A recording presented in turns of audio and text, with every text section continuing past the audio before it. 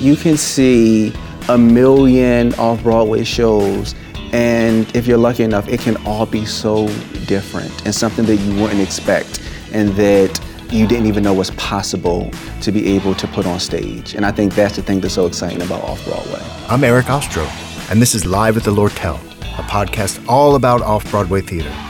Each week, we give our listeners unique access to theater makers currently working off-Broadway. Please visit our website, liveathelortel.com, where you can find a list of upcoming guests and reserve tickets for our live recordings. All tickets are free. At the end of each podcast, we provide an opportunity for our audience to ask questions. If you can't make a recording, you can submit a question via Twitter. Just tell us your question and who it's for, using the hashtag AskLiveAtTheLortel. We will try our best to get your question on the show. Without further ado, please welcome our guest, Danye R. Love.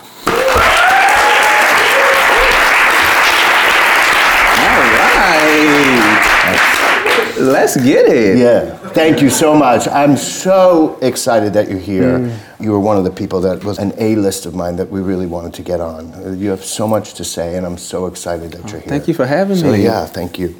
So we always start in the same place. We start of your current work, which is about to open, and we'll go over those dates in a minute. So talk to me about your current work and what's going on. Ooh, 1 and 2. The name of the play is One and Two. 1 in 2. And I started writing the play the end of last year because I was approaching the 10th anniversary of being HIV positive. And I was in this... Of getting the news that you were HIV positive. Okay. Of being diagnosed as HIV positive. And I was in such a weird space. And it shocked me because I actually thought that once I got to this 10-year marker that I would feel victorious in a way, but I didn't. The shame I felt started to reemerge. And about 2 years prior to this 10th year marker, I was public with my status. And I was in between that period, I was doing a lot of work to navigate through the shame I felt, to navigate through the stigma that society placed on me. And so that's why when the 10th year marker was approaching, I thought that I would be victorious, that I was like, okay, I navigated myself to this point, I'll be able to handle this, and I couldn't. It was incredibly difficult. I hardly got out of bed. And one thing that always helps is writing. And so my laptop was on my desk and I couldn't get out of bed and I wasn't going to get up to get my laptop. So I grabbed the phone from the nightstand and in the note apps, I started to write this play. And the more I started to write the play, the more I started to think about this statistic that came out in 2016 by the CDC, which says 1 in every 2 Black, gay, and bisexual men, and it's also been noted that Black transgender women will be diagnosed with HIV in their lifetime, which is absurd. It is absolutely absurd. So the more I started to think about that statistic and what my journey has been as a Black, queer, HIV positive man, I started to write this play. And as often as writing has done for me, I started to feel myself get out of this dark space that I was in. I found myself starting to become healed. And I was like, oh, yes, this is why I started to write. This is what writing can do. And we have 1 and 2.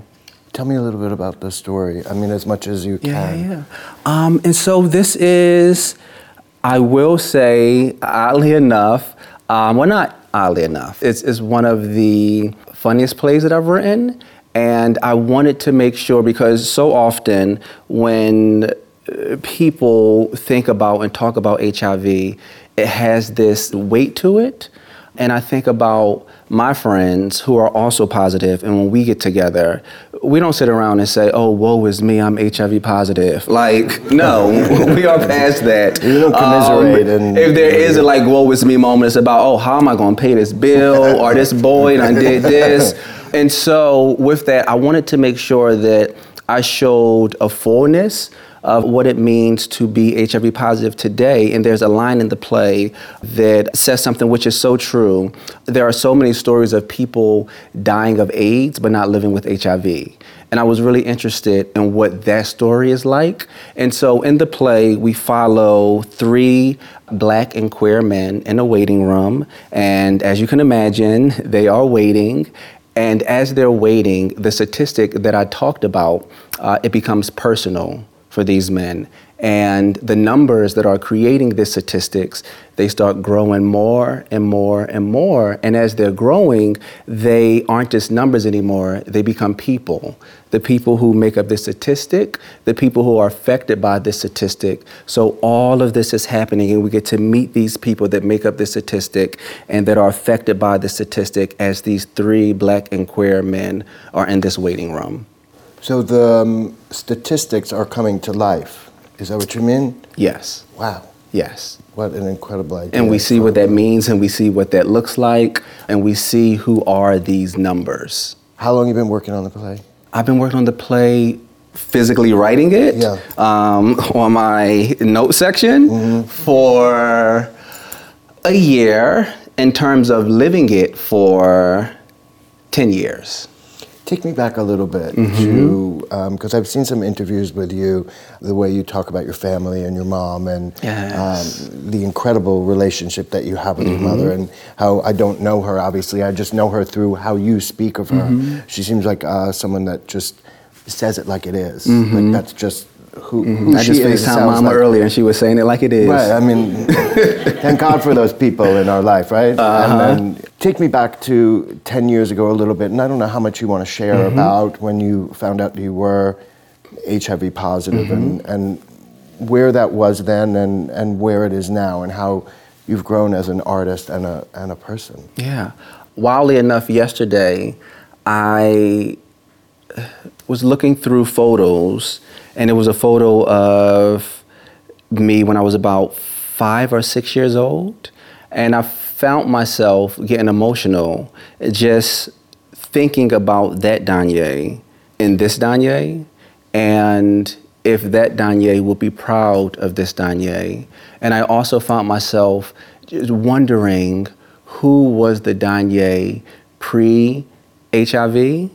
And honestly, it is hard to remember who that Danye was. I remember there was a quote where someone was saying, who are we outside of our trauma? Like, do we really know who we are outside of the trauma that we've experienced? And that thing hit me so hard, because as yesterday when I was thinking about who was the Danye pre-HIV, I was like, I can't remember who that individual was. What I do know, though, is after being diagnosed, I've been fighting like hell to be the softest version of myself that I could be, to be the most authentic version of myself that I could be, to be someone who is so used to not taking up space, to be someone who is so used to saying that you don't deserve to be in this space, to when I get into a space that I'm going to make it my space, and that you will know that I am here as a Black man, as a queer man, as an HIV positive man, and you are honored to be in my space. And so thinking about your question, when I was first diagnosed, everything was a blur, actually. I really don't remember much. One of the very first things I remember, though, is when I walked out of the clinic. This is when I lived in North Philly. When I walked out of the clinic, I was like, this got to be some sugar honey iced tea. It literally started raining like I was in some sort of like sappy movie. I'm like, come on now, I'm just learning this status. Now it's raining. I don't have no umbrella because I didn't think it was gonna rain. So I'm walking home in the rain. And I remember it was kind of, I equated to when I shared my truth of being queer. It was kind of like an assembly line that I went through of people.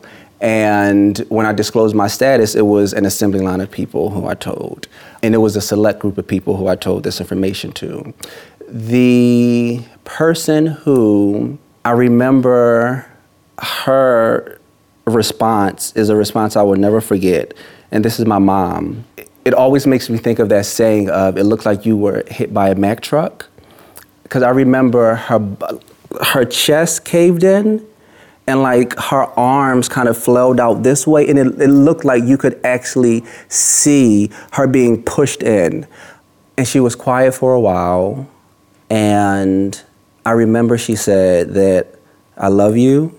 She said, I'm here for you, and we are going to get through this. And as a typical mama, I remember for about maybe a good few months afterward, she would always call me, there's some tuna fish on sale. I got you some tuna fish. You can have some tuna fish. I got you some waters. I went to the market to get you this, get you that. I'm like, Mom, I am okay. You don't always gotta get everything that's on sale for me right now. But like that was her way of being like, I'm here for you. We're gonna get through this thing together. I'm gonna make sure you're the healthiest version of yourself that you can be, because these tuna fish are on sale, so I got you. And then I remember I stopped talking about it altogether. For, I actually don't know how long, but I did not talk about it. I started drinking a whole hell of a lot. Like, I remember it was so bad that when I would wake up in the morning, I would have like a pitcher, the pitcher that you make like Kool-Aid in. I would just pour vodka in it. I would pour like a mixer in it, and I would just have it throughout the day. I would just go into the kitchen, open up the refrigerator, and just pour it. And like that would literally be my water that I would drink. You were numbing yourself. I would 100% with drinking, with sex. And I remember, again, I didn't talk about it after I had this assembly lineup coming out. And I didn't think that people noticed or people cared, honestly. And I remember one day I was with my brother, not my blood brother, but someone who's so close that I call him my brother. And I was talking to him about this boy that I thought was really cute. And he didn't say anything when I was like, oh my gosh, this guy looks good as I don't know what. And I'm like, why is he not like saying anything? And I was like, did you just hear what I said? And he was like, yeah, but if I can be honest, I do not remember when was the last time you talked about a guy. And like, it never hit me that I realized, for a long period of time, I didn't see myself as a sexual being. That I didn't see myself as someone who was worthy of being desired or acting on my desire. And I think it was in that moment, on top of multiple moments, when I started to like realize I need to not get back to who I was, because that Danye was then, but start to really figure out who I am as a person living with HIV, and like how can I navigate this thing. And it took me multiple years after that point to get to the Danye that's right here. But there was an actual moment of when you kind of turned, but whether it was deliberate or not, but you started talking about being desired or something. And how much of all of this that went through, obviously a lot, has gone into this new work? I would say a whole heck of a lot. This process is my amazing director, C.V. Walker Webb. He said it best. This is some of the most exciting work, and it's also some of the most terrifying work at the same time. I am super excited to be telling the story, a story that we don't often get to see, but I'm also terrified of kind of going like this, ripping myself open and being like, this is Danye. What are you scared of?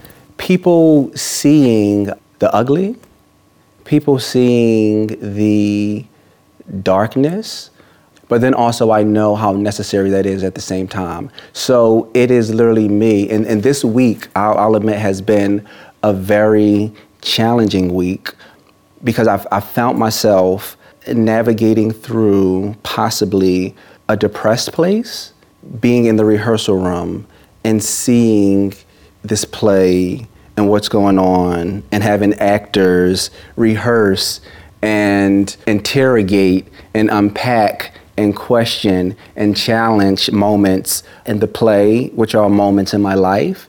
So that is a very interesting thing that I've never done with any of my work before. And then I felt my anxiety creep up. asking, is this going to matter? And like underneath all of that is, do I even matter, right? And so navigating all of that, but then also understanding that absolutely, like I have to do this because this is larger than me. I talked about that statistic, 1 in every 2. Mm-hmm. This is larger than me. Like I am a part of a community who needs this, right? And so as I'm navigating through these negative emotions, I'm also understanding that I have to navigate through that to get to that, if that makes sense. It makes perfect sense. Is it very healing for you to be in the rehearsal room working with the actors and directors? It's both. It's both. And I think it's beautiful that it's both because it's letting me know how full this piece is and how this piece contains multitudes. I will say, though, that Stevie, again, my director, the actors, and everyone involved, the New Group staff, everyone that I've come in contact with as it relates to this play has held such a space of softness for me and for the work that though there are moments where I'm being incredibly hard on myself, that I know that I'm surrounded by so much softness, right? That I can just bump up into the softness and some of that hardness will start to rub off. So it makes it easier in that way. That's nice. 100%. Very comforting for you. Yeah, I need that. What are you, as a playwright, as a playwright, who are you in that rehearsal room? How are you with the actors and, not that actors are difficult to deal with or directors, right? So I'm just curious in terms of, we've had a lot of playwrights here on, mm-hmm. and many of them say, okay, well, this is how it's written. This is a written word. If you're having a problem saying this line, it's not my problem. So I'm interested, like, how do you deal with that? How do you navigate your way through an actor that says, I can't find my objective in this line, or, can you change this? How open are you to changes? I am open. That was believable. Yeah. Open because I want to make sure that like I get this right in terms of like who Danye, the playwright, is in the room. I am open to the extent in which everyone else involved is also open, right? And so if I can tell that you aren't even trying, don't meet me with that. No shade, don't meet me with that. Like, if you aren't even going to try, then absolutely not. But if you are trying, and if you're coming up against a wall, then what did I do to create that wall, right? What can I do as the writer to help remove that wall?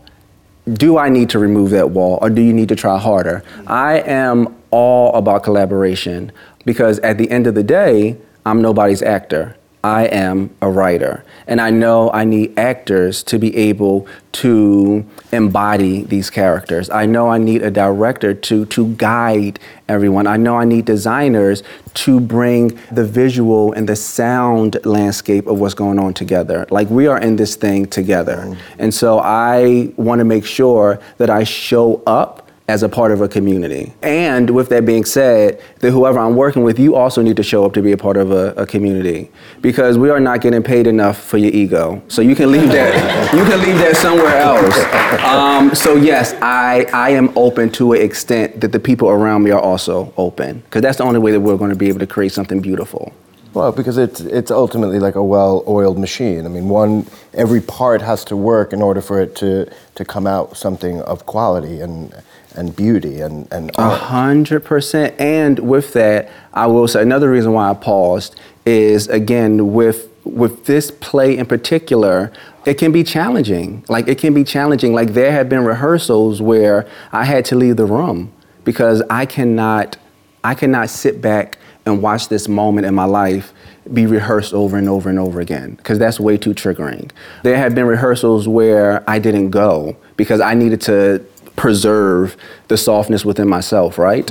And so with that being said, I am open, but I'm also open to making sure that Danye is intact at the end of the day as well. It's good to know. It's good way to protect yourself. Oh, 100%. And still keep open to everything. 100%. And then also, like I said, it helps to have such amazing people in the community. Yeah. Let's go back a little bit of time. And time is going so quickly, and there's so much to talk about. Let's go back to your play, Sugar in Our Wounds. Yes, now. I really want to talk about it now.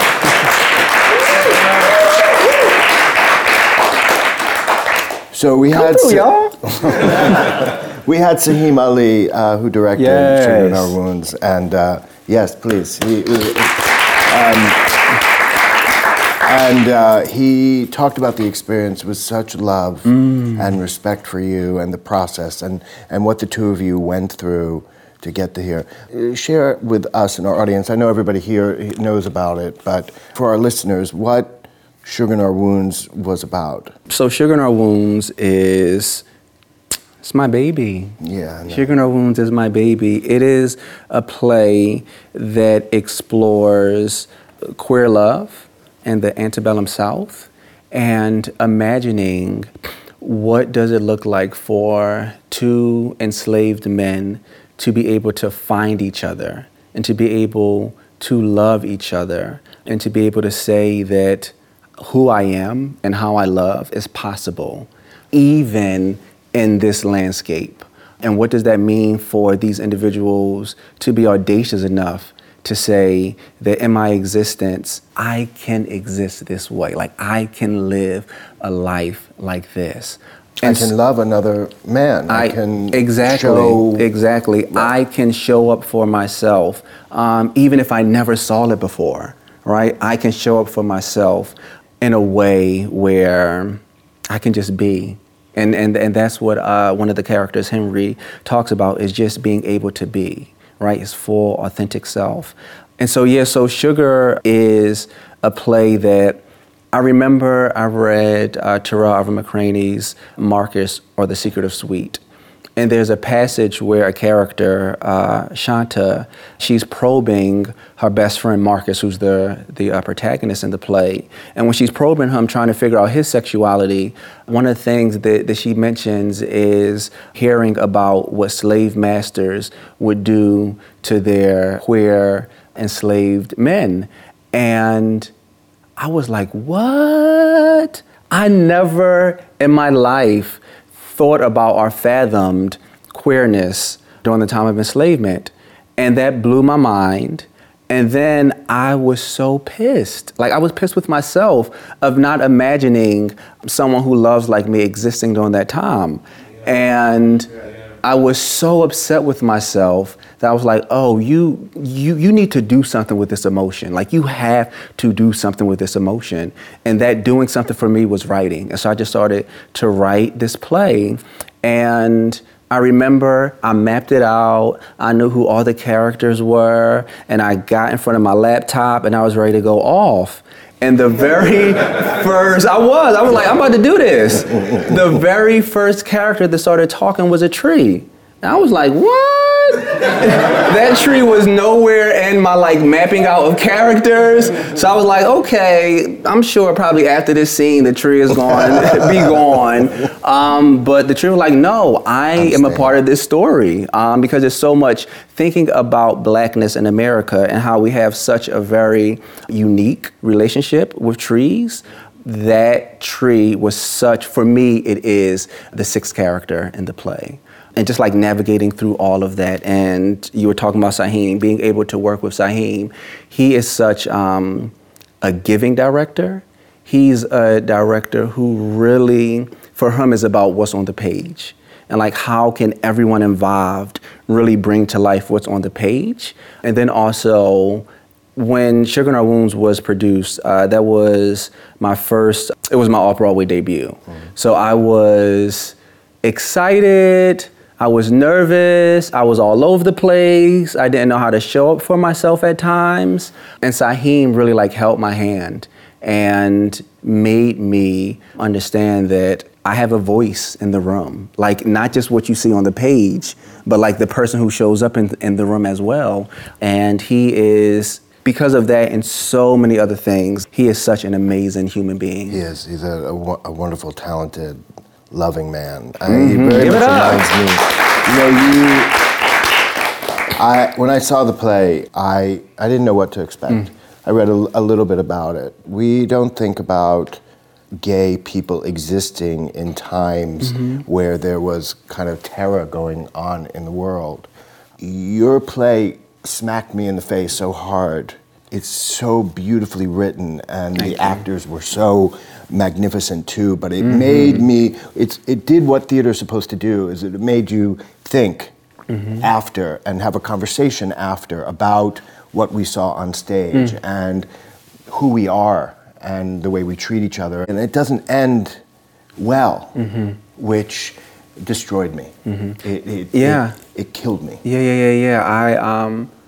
I know I wrote the play, but I can't even imagine what it truly had to have been like for someone who exists as queer, someone who exists as queer and was enslaved, someone who was trans and was an enslaved individual. Like, I cannot imagine what that was like. And this is me in 2019, going on 2020, like, having a whole live husband. Like, I can't imagine like what that was like back then. And the best thing I could do was using the gift I was given of being able to write it, so that we can start to imagine, so that we can be able to have a conversation, right, about who we are, like the fullness of ourselves, being as completely self-actualized as we possibly can be. So like, that was for me one of the most important things. Like, I wrote that play to be able to see myself in history. And then it became a thing that, oh, this is much bigger than you, Danye. It's about so many people being able to see themselves in history and saying that we've existed and we will continue to exist. And I gotta say, you keep writing to see yourself in all the material that you write. I have to. So you keep reinventing to see yourself in where we are today, which is incredible, which is why people should write, and why they do, is to keep representing and to keep seeing. So before folks walked in, we were talking about how I got into playwriting. I always wrote ever since I was a little boy. When I was a little boy, I had a horrible stuttering problem. And so the Danye right now, back then, I would not be doing this at all. Because I knew that my stutter would embarrass me, would make me feel so isolated. So when I was a little boy, whenever someone would just ask, hey, how are you, Danye? I would literally write down my answer. When someone asks, how are you feeling? I would write down my answer. Not thinking much of it, but that literally was how I would express myself. That was my voice. Fast forward to when I was a teenager, I wrote poems a lot. I was into spoken word, not really thinking much of it. When I was in college, I would always really pay so much attention to every single line of dialogue, line of text, of why did the playwright put the comma right here? Like, what did the playwright mean by that? Not thinking much of it, just like, oh, I'm just an OD actor. Then fast forward to when I found out that I was HIV positive, the thing that literally, on top of my amazing support system, the thing that saved my life was writing. And I wrote my first play after I found out that I was HIV positive.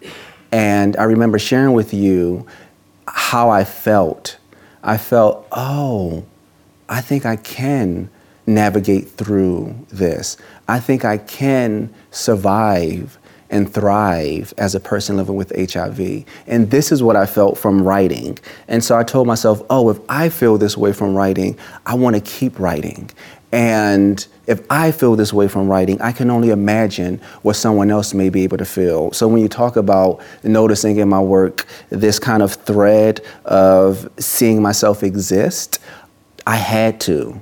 Like, with writing, particularly when I found out I was HIV positive, it was my way of seeing myself exist. Because I could have went in a totally different direction, and writing helped me continue to be right here, right now. You also could have just written about things that you don't know about and that we've seen every day. A queer man in any circumstance. But obviously you're writing about what you're knowing, and obviously it's healing you back and forth.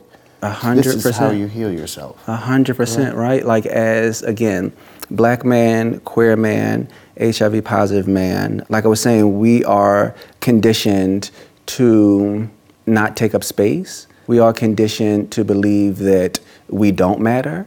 And for me, writing was a way of saying I do matter and I am going to take up space.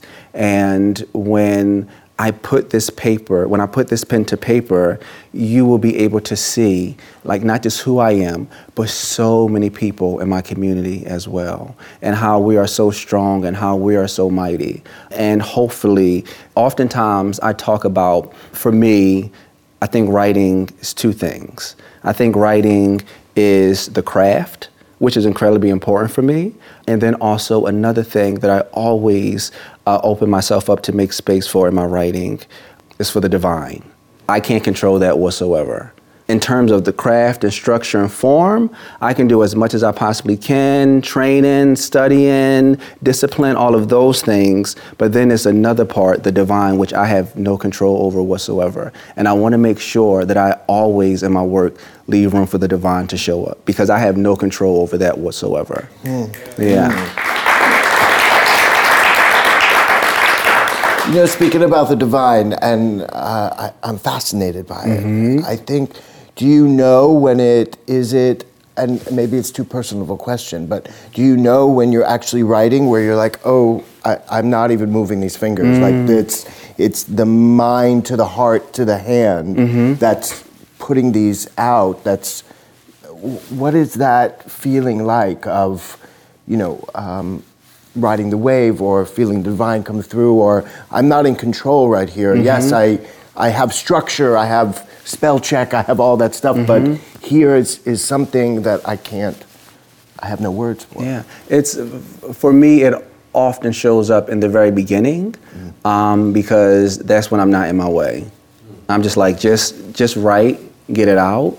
And then I'll find myself, when rewrites come into play, and when I go back and edit and look over things, where that's when I start to get in my way. And sometimes I find myself trying to navigate through that divine energy that's there. And then there's times when I go back and I look over it and I'm like, oh, it was something greater at work that was moving. And I was just lucky enough to be the vessel. I was disciplined enough to be the vessel. But for me, the divine often shows up in the very beginning of the process, sometimes scattered throughout the rewrite process, and throughout the rehearsal process, is when I truly feel it. Especially, I've gotten to a point of being really intentional with the space that I cultivate, and the people who are in the space when we are rehearsing the work, and making sure that we always hold space for that divine energy to show up in the room and to show up in the work. And you can just feel it. You can just feel when you as the individual are in this certain space, and then you can feel when the community comes together and that you are in this thing together. It's like you can't control that. It's interesting how you say the divine kind of takes over at the beginning, but when you're rewriting, do you feel like at the beginning you're just kind of pushing your foot on the accelerator and it's just kind of coming out, but maybe when it comes to rewrites that there's a moment, at least a view of judging what you've written already, and there's you have to be open and available for it to come. Absolutely. When I'm rewriting, I'm like, oh, I am the worst writer ever. Right. I am the worst writer known to existence. I start to get into my head and I start to question, why this moment, why this character, all of those things. I'm going to go do something else. This is not the career exactly. for me, right? This is not it. Everybody's going to realize I don't know what I'm doing, so I just need to beat them to the punch and be like, peace, y'all. But then there are moments when I'm like, oh, you know what? I actually do know what I'm doing. I am supposed to be doing this. This is my purpose. And again, for me, that all boils down to this divine energy. And this may sound intense. I think about being diagnosed with HIV. It put me on this path that I couldn't even imagine that I would be on. It put me on this path of for me, when I became HIV positive, I started to realize that nothing is promised. I started to realize that, because I was 22, 23 when I was diagnosed, I started to really think about and realize that, this life thing is not forever.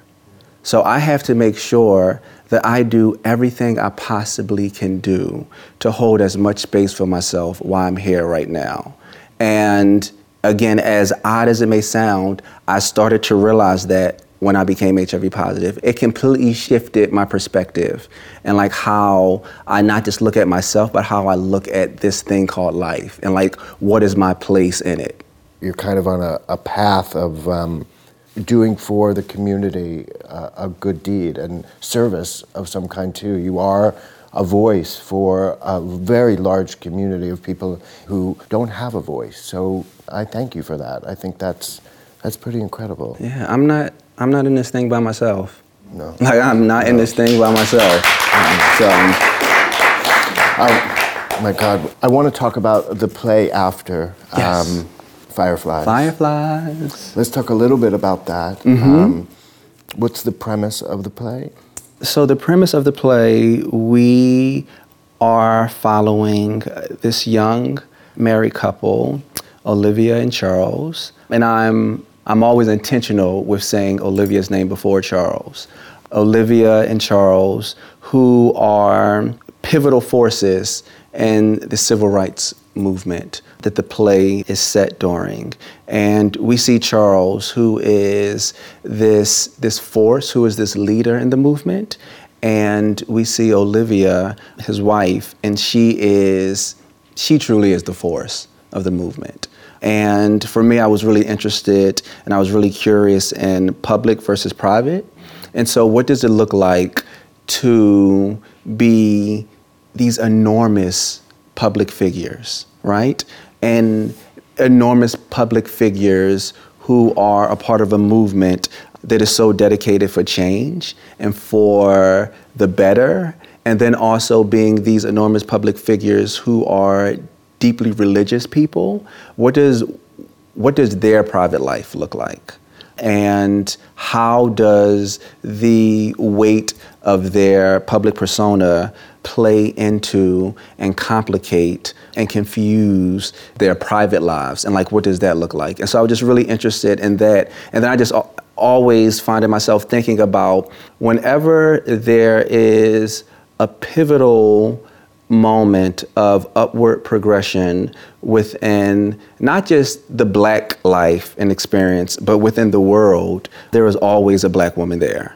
I think about Harriet Tubman and what she did. I think about, in terms of the civil rights movement, I think about Rosa Parks. When I think about right now with the Black Lives Matter movement and 3 Black women, 2 of those women are queer women, being such pivotal forces, whenever there is this shift in this movement, when things are progressing for the better, there is always a Black woman there. And so I was really interested and really curious of what does that look like for this time that Fireflies was set, and how does this woman understand who she is and find her voice in the process of all of that? Yeah, it was also a magnificent piece of work, and what is interesting for me was the public versus the private, mm-hmm. and how that intersects between the two of them, and how the world perceives it as well.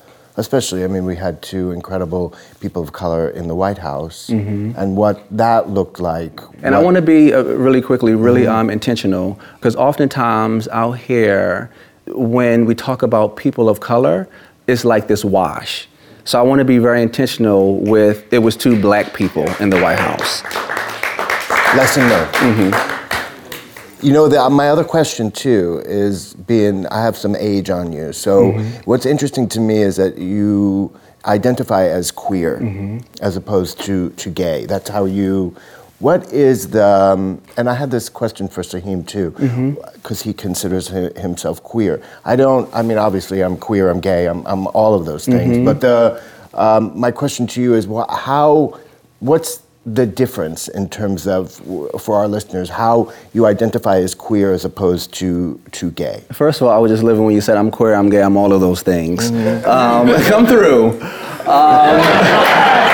For me, when I mean, it's no secret. I clearly. It comes all the way through.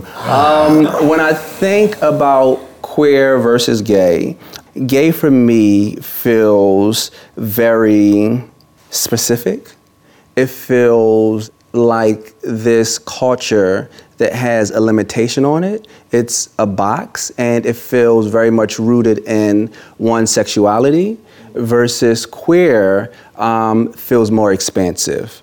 Queer feels, for me, very much like an identity, and its fluidity in it, right? My queerness is different than your queerness, is different than my husband's queerness, right? Like, for me, when I think about gay, it's this overall general wash. But queer is so much rum, and there's so many colors in there, and who a queer person can be, and how a queer person can identify. So for me, that's the difference between queer and gay. I'm changing to queer. Come on now. I think I like it. Come on now. I'm queer. Get your life. Get your queer life. It's going so quickly. We're running out of time so quickly. But thank you for being such an incredible audience. But we have some time. We have a microphone over here that we've queued up. And I'm sure we're going to raise the lights and see, wow, we got a nice audience. And see if we have some questions for our guests. So please don't be shy. You weren't shy during this whole hour, so now all of a sudden everybody's so quiet. How was your self-care this week? How was your self-care this week? My self-care this week was, I took multiple baths, and I love this salt that I put in the bath. Sometimes it's lavender. This time it was eucalyptus, some bubbles up in there. And then my husband, God bless his heart, he got some CBD oil. And so I had some CBD oil to help with the anxiety. I'm feeling like I was on a cloud. I love binge watching shows, eating some ice cream. That's what my self-care looked like this week. Good question. And meditating. I started meditating over the summer, and I've been getting my meditation on. Yeah. Good. Come through self-care. Hello. My name is Marcus Curlew, and I just love this, this interview and this podcast. I'm having a good time. But I wanted to know, I liked how you touched on how, whenever a black woman is involved, there's always progression. Where did that acknowledgement come from? In terms of me? Yeah. And my thought process? How'd you come to that awareness? So I think about the black women in my life. Yeah. And why I just kind of gave that sigh is I didn't want to admit that, because I don't want it to always be this thing of, because I know black women, that's why I care about black women. It should just be, we care about black women because they exist. Awesome. Like, that should really be the sentence.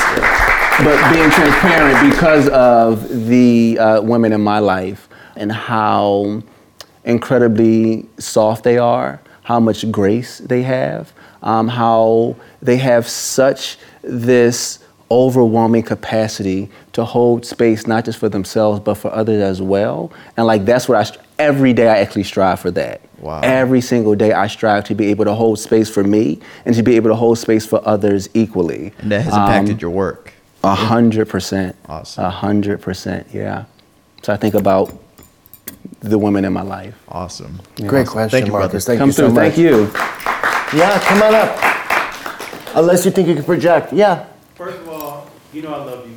Yes. And Sugar was one of my favorite plays, and I actually cried so many times during that play. But what I want to ask you is, what has been your collaboration process in your productions when it came to you having a close relationship with your technical teams, specifically your set design team, and making sure that the physicality of what you have written down physically has actually curated on the stage as far as like the set design? That's a really good question. A really, really good question.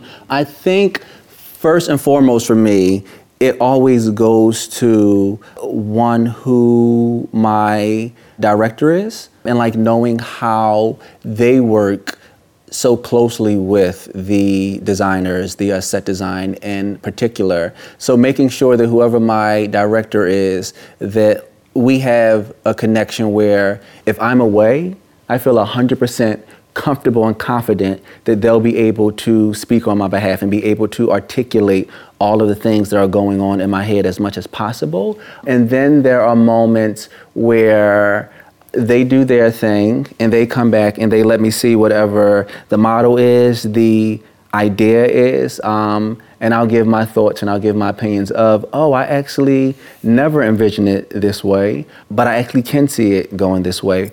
Or, you know what? I actually don't know if this will work because we have to think about this moment as well. And because of this moment, this might be a bit off. So how can we make sure that what we have right now honors that moment? And so I think it's all of those things. But for me, it always boils down to making sure that I have such a close relationship with whoever my director is. Because like they're the individuals who will be like literally talking to everybody and like really being the one leading the ship and making sure that everything is as cohesive as possible. Oh, we have time for, yeah. My name is Roderick Thomas, and first of all, I'm so blessed and honored to be here. You know, your work is amazing. Thank you. I had a question about the couple, the civil rights couple, and I think you said Olivia and Charles. One of the things that I think when you're writing about our community, Black community, queer Black community, oftentimes when we're trying to push forward, there's like a inner critique that we have to do about the things that go on within our community. When you're writing, do you have any trepidation, any fear about critiquing the community or things that we have to work on? And does that ever hold you back? So how do you feel about that? Come through. Good question. That's a question.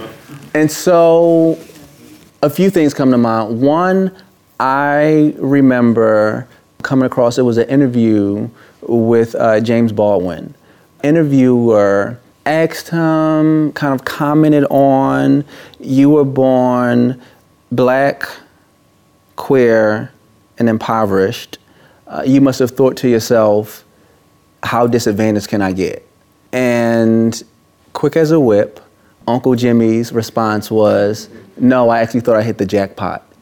And so I think about like these identities, particularly my like queerness, my Blackness, and how oftentimes I am in rooms with individuals, at least at the very beginning stages, where individuals don't look like me. And so with that being said, I know that I know what I'm talking about. And I am the best individual to advocate for what I'm talking about. I am always open to hear and to understand. There are times where, like, I literally have to say, oh, this is a note that's about culture and not craft. And it's a big difference. Now, you can talk to me about craft, but you're not going to talk to me about culture because that's something completely different. And so, with that, though, it's in terms of when I'm, like, sitting down, writing the thing first and foremost, I have to do a lot of like unpacking on things that are like internalized within me that like I have to navigate through. And for me, I also think about Toni Morrison often talked about the white gaze, and I have done, and I'm still doing work to rid myself of the white gaze. And I took it a step further of ridding myself of the straight gaze as well. So how can I write as authentically as I possibly can on that intersection of Blackness and queerness, where whenever someone comes to see my work, they are getting a Black queer experience. And if you don't identify as either of those, then you should consider yourself lucky to be a guest of being able to see the work of a Black queer experience. And there's no shade, but it was a lot of work that I need to do to navigate through that. But yeah. Great question. All right, one final. This is the husband. That's my husband, That's the husband, y'all. right? Yeah.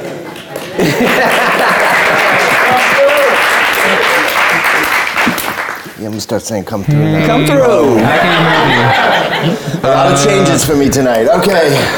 My name is Brandon Nicholas. Hey, y'all. Hey. My question is, what are you most looking forward to with 1 and 2? Ooh. What am I most looking forward to and with 1 and 2? I can't. I think I am really looking forward to the conversation of what it means to exist as a Black queer person living with HIV today. Because again, I talked about one of the lines in the play is so often there are stories of people dying from AIDS, but not living with HIV. So what does it look like now in 2019, about to be 2020, to be a Black queer person living with HIV, surviving, thriving? And then also I'm really interested in the conversation of now, what can we do? What do we need to do so that this statistic, this 1 and 2 statistic, doesn't exist anymore? That disappears. Exactly. And then also I'm really interested in a conversation around what does a stigma-free world look like? Because I think that's one of the most important things for us to be able to get to what a cure looks like. We need to be able to exist in a stigma-free world, and that will help us get to a place of being to exist in a world where there is no longer HIV and AIDS. So that's my hope with 1 and 2. From your mouth to God's ear. You know, I have one final question for you. What, in terms of your craft and your art, what haven't you done that you'd like to do? What's next for you? What's next for Danye? I say this all the time, and I'm excited if it is even possible. I love me some stage directions. I love me some stage directions. I love to be able to hopefully one day write a play that is essentially all stage directions, where there is no dialogue, and we literally just see what it looks like for these characters, for whoever is in this piece, to exist and to navigate without actually speaking to each other. I don't know what that play looks like. I don't know if that play is even possible, but I'm going to try to one day see what that piece of work looks like. That's something that actually is really interesting for me. And then I think about Tennessee Williams oftentimes would describe his stage directions as love letters to the audience. So I would love to be able to really create a bomb-ass play that is nothing but a love letter to the audience. What is it about Off-Broadway that keeps you coming back? And Off-Broadway is such a rawness to the work. It's such an urgency to the work. It's such intimacy to the work that always excites me. And it's so vast. You can see 1 million Off-Broadway shows, and if you're lucky enough, it can all be so different and something that you wouldn't expect and that you didn't even know was possible to be able to put on stage. And I think that's the thing that's so exciting about Off-Broadway. This queer man's coming through. Yes!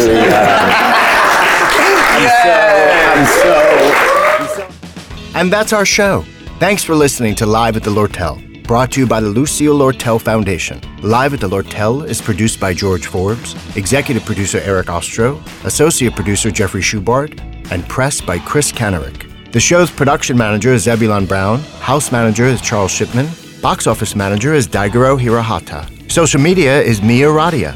Live at the Lortel is recorded at the Lucille Lortel Theater in New York City by Bryant Falk and Abacus Entertainment. Special thanks to Nancy Hurwitz and Rebecca Kriegler.